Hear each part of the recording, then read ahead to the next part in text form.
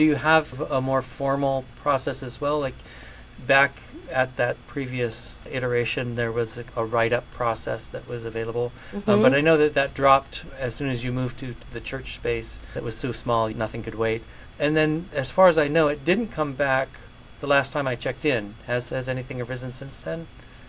It actually came back for a little bit when we did what we call mediation committee, and we called it the MC, which is we actually learned about, the Sudbury models. We learned the JC system, the Justice Committee, right? And we wanted to kind of twist it in a way that would be more like appropriate with our community, with the students. We have a lot of our students are also like, we have a smaller community, and we don't have like, our students population is around 65 students right now.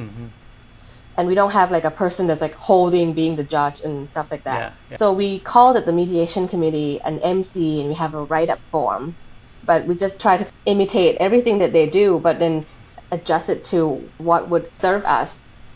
And it lasted for a while, probably a year. And we have like a write-up form, and mostly, people said what happened, what they need out of this.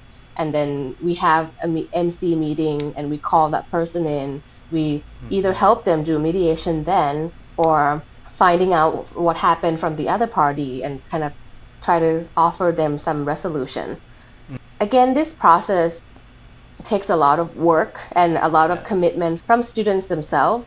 And we have always been a school that, if there is an interest from students, we'll go all out, support that. But if there's not a drive from students, we don't want to just have to keep doing it just for the sake of doing it. Yeah. So that didn't last very long.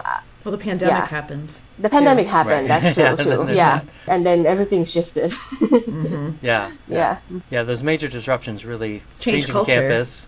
Change, go all online. I mean, it just it changes everything. And I think that actually it becomes an opportunity to re-examine once you come back together. I mean, you had some process being virtual, but then coming back together and sort of saying, okay, who are we now? This first season has mainly focused on well-established schools, like 20 years is perfect. And so one of the things that I found consistently is that that every school has gone through these transformations of one kind or another. Sure, the pandemic's a big one, but like the Brooklyn Free School gave up their property. Now they're setting up a new campus. There can be so many different ways that these transitions happen. I think that one of the things that really speaks to school communities that are vibrant and alive is that those aren't an ending, they're a transition, and they're a re-examination. Who are we? Who are we now? What is it that we need to bring back, and what is it we need to leave behind?